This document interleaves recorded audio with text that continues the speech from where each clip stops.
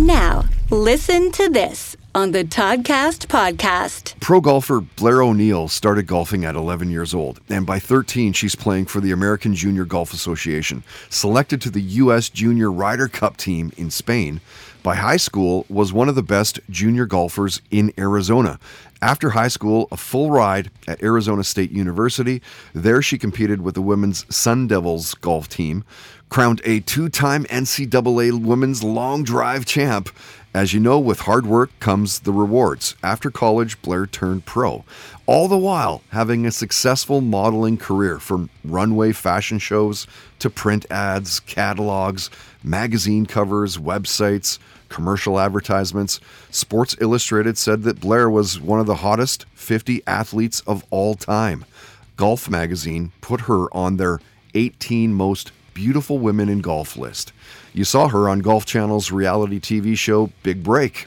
In 2015, Blair retired from competitive golf on a full-time basis and transitioned to sports media and is a host with Golf Channel.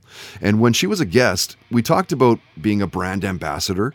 Cheat foods came up, the shows that she was binge watching, seeing Cher in concert, guilty pleasures, her first golf memory. She shared her thoughts on legalized marijuana as well. We talked about social media, Phil Collins, and Blair talked about when it was that she realized her true golfing potential. Listen to this. Oh, when I started, right when I started. No way, really? It's funny like immediately? Because, yeah, well, it's funny because I look back and I think when I started playing golf at 11, I remember my uncle tells a story. He said one time we were playing, and I was 11 years old, and I just started, and he said to me, "What do you want to do when you grow up?" And I said, "I want to play golf on the LPGA Tour."